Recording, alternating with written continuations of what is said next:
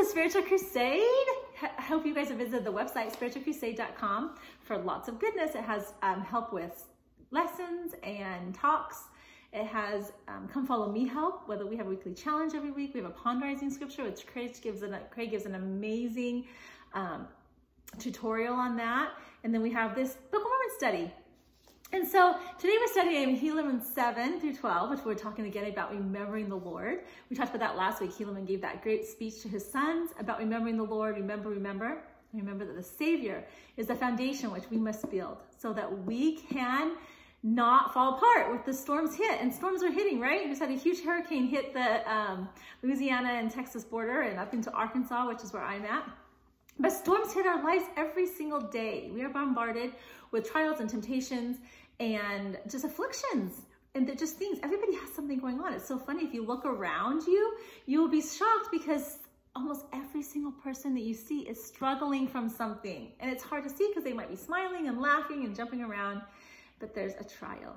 Trials help us to grow stronger and to develop and to progress, but they are so hard to get through. So we have a Savior who helps us in those storms.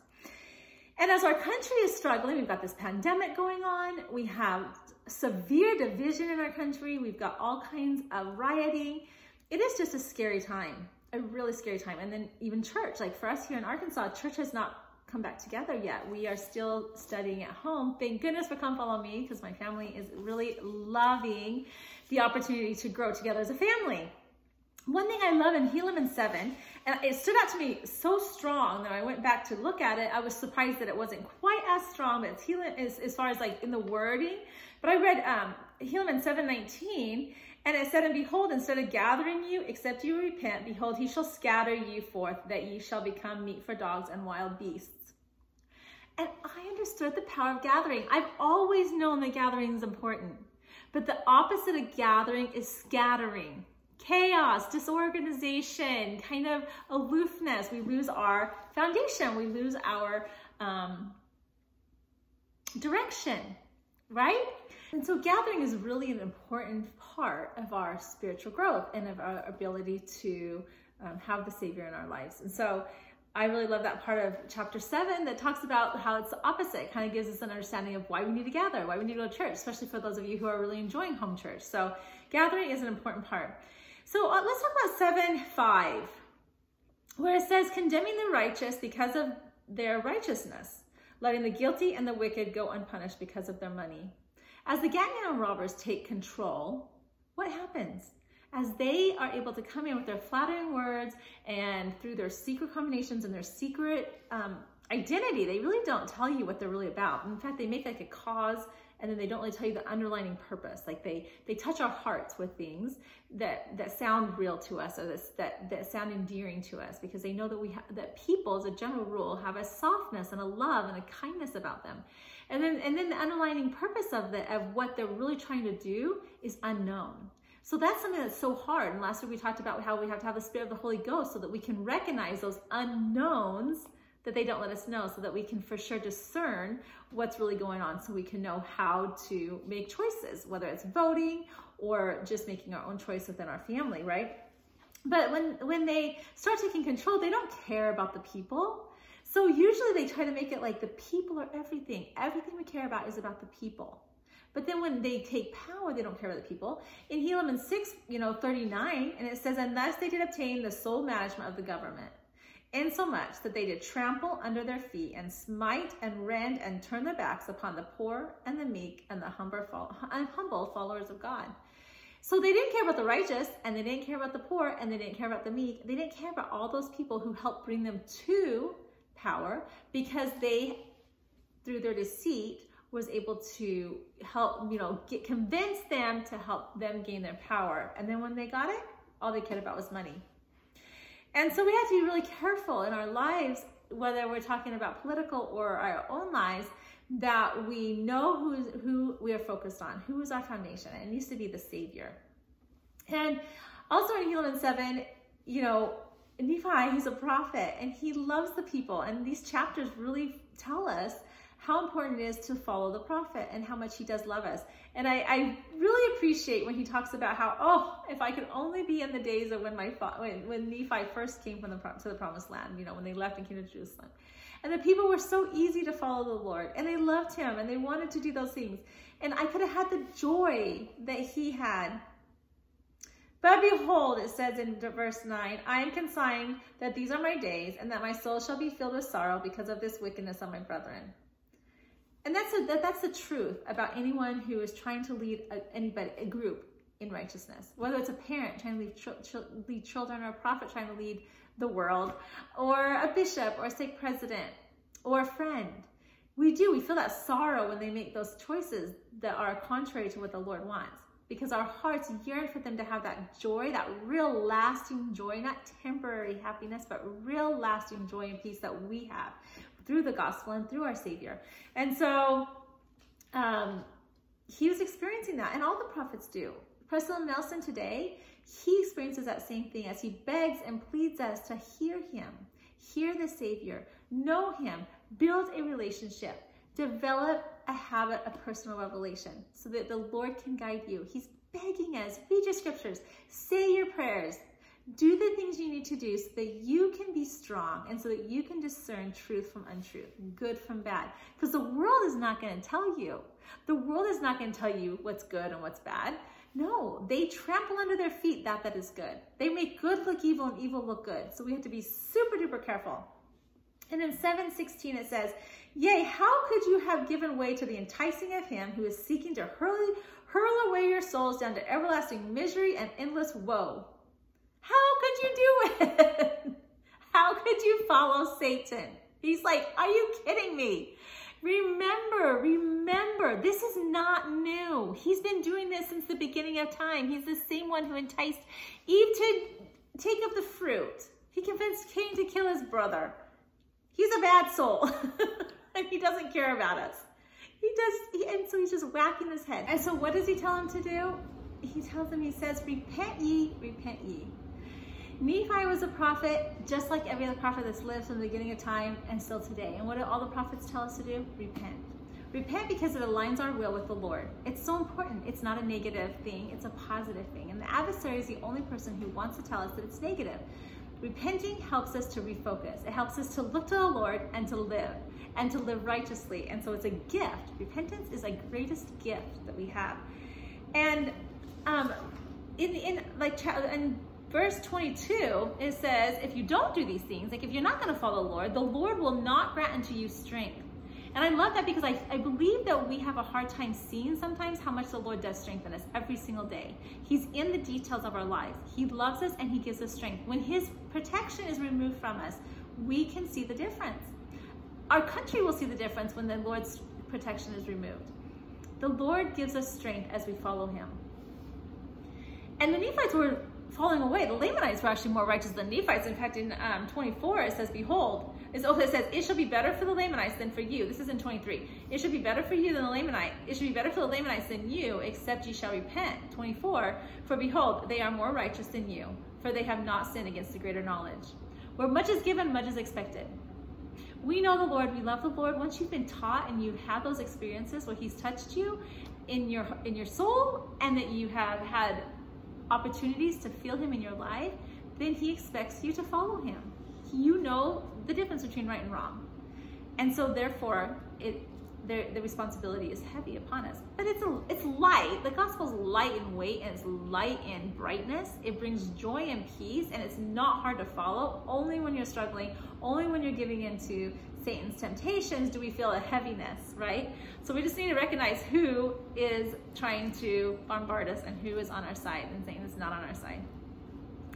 And then in 24, it says, yea, ye have received, therefore the Lord will be merciful unto them. Yea, he will lengthen out their days and increase their seed. Lengthen out their days. I have thought about this a lot. Everybody is seeking more time. We all want more time. How do you get it? Everyone has exactly the same amount of hours in a day, the same days in a week, the same weeks in a month, the same months in a year. How does the Lord lengthen our time? And then I realized it's because when you follow him, you have more time.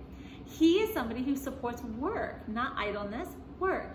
He's someone who promotes service and moving forward. And so therefore, when we are doing these things, when we are serving and we are working, we are going to accomplish so much more in our day. But when we're doing things that are distracting, social media, video games, there's a lot of things. It's always shocking, even just searching the internet, it is so shocking how much time is wasted. So he lengthens our day by when we serve him, we will find that so much more is accomplished. We will be so much more productive with the time that we have been allotted. And in 29, and this is something we need to remember when we're following the prophet, to recognize that these things have been told by the Lord and they know it. They will testify till the day they die that the Lord is guiding them. And he says, I know these things, but behold, I know that these things are true, because the Lord God has made them known unto me. Therefore, I testify that they shall be. They have been called to call us to repentance, called to help us so that we can return home. So as we follow them, we will be blessed, we'll be strengthened, and we'll be fortified. And then in chapter 8, 25, it talks about how our treasure needs to be in things that are heavenly, not things of this world, things that last for eternity. But behold, ye have rejected the truth and rebelled against your holy God, even at this time, instead of laying up yourselves treasure in heaven, where nothing doth corrupt, and where nothing can come which is unclean. Ye are heaping upon yourselves wrath against the day of judgment. He's begging them to listen. He's trying everything he can to say, listen, I am trying to tell you what the Lord needs you to do. You're willing to listen to prophets of past, but you're not willing to listen to a prophet today. We see that in today's world, right? Where people can believe in Moses and Abraham, but they have a hard time believing that there could be a prophet today. Why would the Lord not guide us today as much as he guided us, right, in the past? He loves us as much as he loved the people 3,000 years ago, 4,000 years ago. Well, these people are having the same problem. They're having a hard time. And really the issue is they love their lifestyle. They like what they're doing and they don't want change. Change is always hard for anybody to accept. It's just difficult. We own our own business, and even in that, if you change one little thing, people have a hard time wanting to accept change. They want to do things the way they're doing it. And it actually makes them kind of angry at times. So people are getting upset. So when Nephi, he even tells them about who murdered the chief judge. And he was able to tell them all the details. But when they went and found who murdered the chief judge, that the chief judge was actually murdered, they were like, oh, well, he must have done it. He knew all the details. Instead of accepting it as a revelation from a prophet, they wanted to do anything they could to condemn him, right? But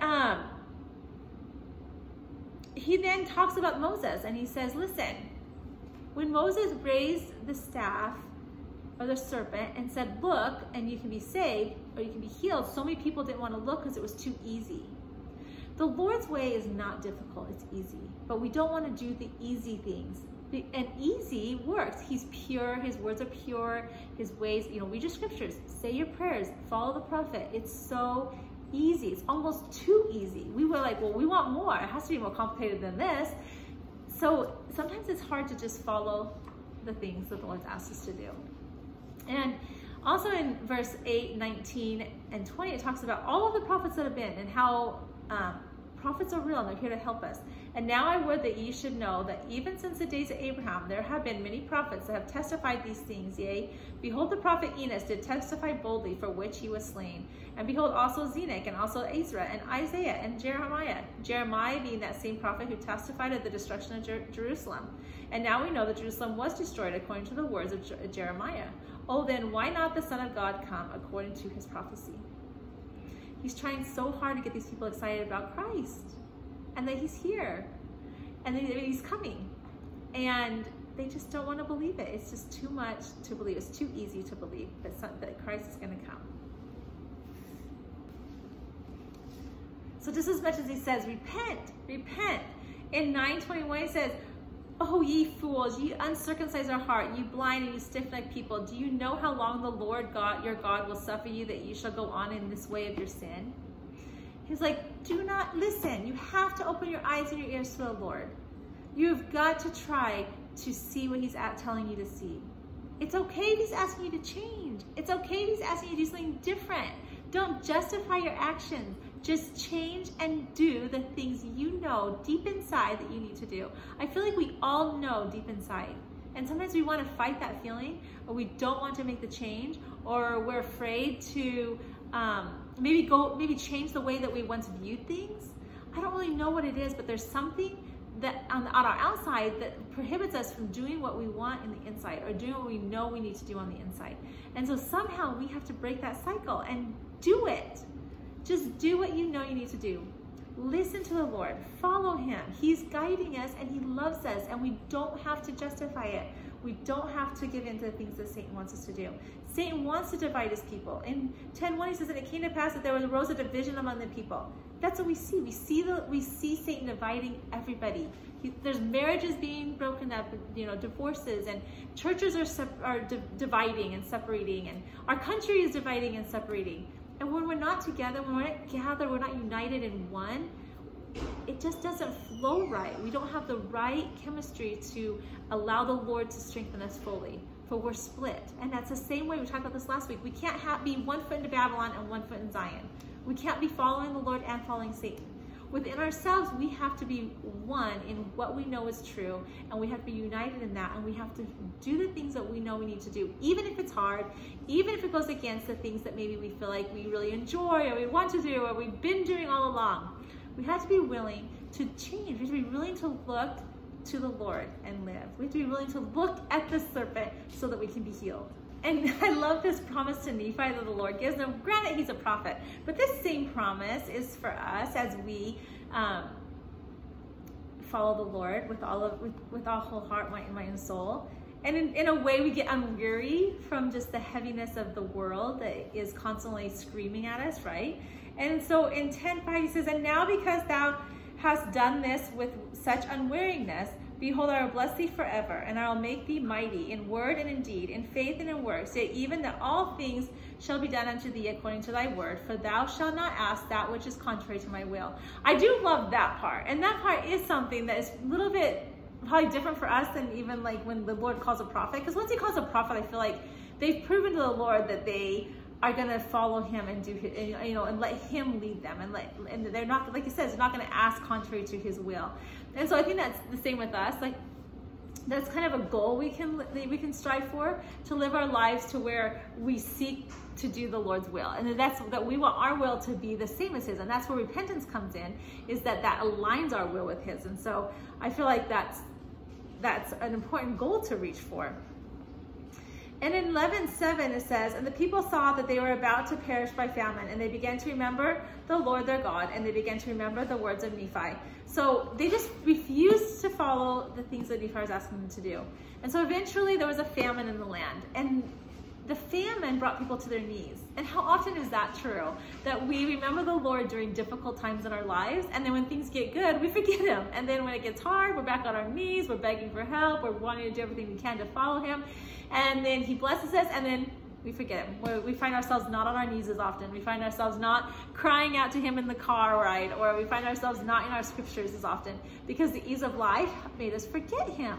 And so he's so easy to forget. It's so sad, and yet he does so much for us. And even when we forget him, he's still in the details of our lives. He's always there trying to help us, to remember him, and to guide us, and to lead us. And the Holy Ghost is constantly prompting us and nudging us. And we have that deep inner feeling within us that's saying, do this, or come on, you've got this, you can do it. And sometimes we fight that because Satan wants to constantly distract and deceive and delude us away from those things that the Lord is desperately seeking to help us with. And so there was a famine, and it brought the people to their knees. And so we know that trials and tribulations and afflictions bring us to our knees. They help us grow closer to the Lord. If we can recognize them as that, if we can recognize them as gifts, then they're easier to endure. If we can then think to ourselves, what do I need to learn through this trial? What can I learn that's going to help me to grow closer to the Lord? It's going to help me to progress even through the eternities. We're learning the mysteries of heaven through the trials and tribulations we have, because one of the blessings of earth life is it helps us to understand happiness, because we get to know sadness, and we get to know peace because we get to know uneasiness, right? So we get to know the opposites of things, because earth life is hard. And then in 11:16, O now, O Lord, wilt thou turn away thy anger, and try again if they will serve thee? And if so, O Lord, thou canst bless them according to thy words which thou hast said. So Nephi's pleading with the Lord as the people are humbled and they want the famine to be lifted. And so they're begging Nephi, like, okay, we love the Lord. We want to follow you. We're sorry. They're repentant. They're humble. They're probably back on their knees, reading the scriptures and doing the things that the Lord's asked them to do. And so Nephi goes to the Lord and he says, okay, can the famine be lifted? The Lord, people love you, and we need them to have a chance, another chance. The Lord always gives us another chance because that's what repentance does. Repentance gives us opportunity to be reteachable, and he wants his people to progress. He wants his people to have joy and happiness. He wants us to have prosperity. He wants us to have all these things as long as we can use them for the good of ourselves and for him. Anything that's for the Lord is for us. So he wants us to use the things he gives us so that we can progress here, and then we can progress eternally. So it's an ongoing thing. Earth life here is but a small moment in our big span of existence. We premortally existed, then we have earth life, and we're going to exist after. This is a small stepping stone. It's a small moment. So everything we learn and grow here, we get to take with us. It's actually amazing. And the Lord wants us to understand that. Just like parents want their children to utilize the things that they are giving them and helping them and teaching them so that they can have a better life, right? So you know, go to school, your education, the hard work, learning how to cook meals and take care of a house, all those things that we teach them that they just want to drag their feet on because it's so hard while they're teenagers and young people, they can use that when they then have their own household. And they can use those things so that they can have an easiness of life. And they already know that. So then they can expand upon them. They can take the things that we teach them, and then they can grow even greater because they can already know them. So then their knowledge will expand greater during that period of time as an adult, right? And that's how we are. Here on earth, we are learning and growing, and the things we learn and grow, we can take with us. And in eternity, we'll be able to expand upon them rather than having to start back and learn those things, right? So it's so exciting because the Lord always gives us opportunity to repent. We always have a second chance and a third chance and a fourth chance and a fifth chance. And that's why he's constantly humbling us and trying. And he will renew and restore everything. And all his promises are sure. So he says, can they humble themselves and they repented? Can the promises that you've previously have promised them, if they would repent, can they have those promises? The Lord always will restore his promises to us. Sometimes it looks a little different when we self-inflict iniquity in our lives and things have to be changed all the way through, so it might take a little more time, but all things can be restored. And that's one of my favorite things about the restoration of the gospel, is just the proof of the fact that the Lord restores everything. Even his gospel was restored. It wasn't changed or fixed or rebuilt, came from nothing. It was restored. It was restored as it was when Christ was here. And we will be restored as we turn to the Lord. He will restore us to our perfect frame, right? Of mind, soul, and body. And then in 12:1, the Lord in his great infinite goodness does bless and prosper those who put their trust in him. We can know that he will bless us, and we can put our trust in him. He is the ultimate coach and the ultimate leader. He is the ultimate person to guide us. He has all knowledge, all understanding, all mercy. He comprehends everything. There's nothing that we have to question whether he will know what to do. When we put our will in line with his will, then we can rest assured that things will go as they need to, so that we can have the greatest amount of growth and the greatest amount of progress. And 2 says, yea, we may see at the very time when he doth prosper his people, yea, in the increase of their fields and their flocks and their herds and their gold and their silver, and in all manner of precious things of every kind, and not sparing their lives and delivering them out of the hands of their enemies, softening the hearts of their enemies that they should not declare war against them, yea, and in fine, doing all things for the welfare and happiness of his people, yea, then is the time that they do harden their hearts and do forget the Lord their God and do trample under the feet the Holy One, yea, and this because of their ease and their exceeding great prosperity. So we need to be careful, because this is the cycle of life. It's maybe called the pride cycle or humility cycle. Call it what you want. It is the cycle of life where you go through this pride, then you get the trial, then you're humble, then you remember God, then he gives you prosperity, and then you forget God, and then you have to go through a trial, and then you have to, right? So it's this constant cycle. So somehow we have to try our hardest to stop the cycle and just remember the Lord our God. And then 12:22, for this cause, that men might be saved, hath repentance been declared. Repentance is a gift. Let's remember the Lord and repent. And then in 26, they that have done good shall have everlasting life. That's pretty simple. Do good and you get everlasting life. So let's work on remembering the Lord our God, even during really good times, and putting our trust in him to know that he will guide and lead us perfectly. And I'll see you guys next week. Bye.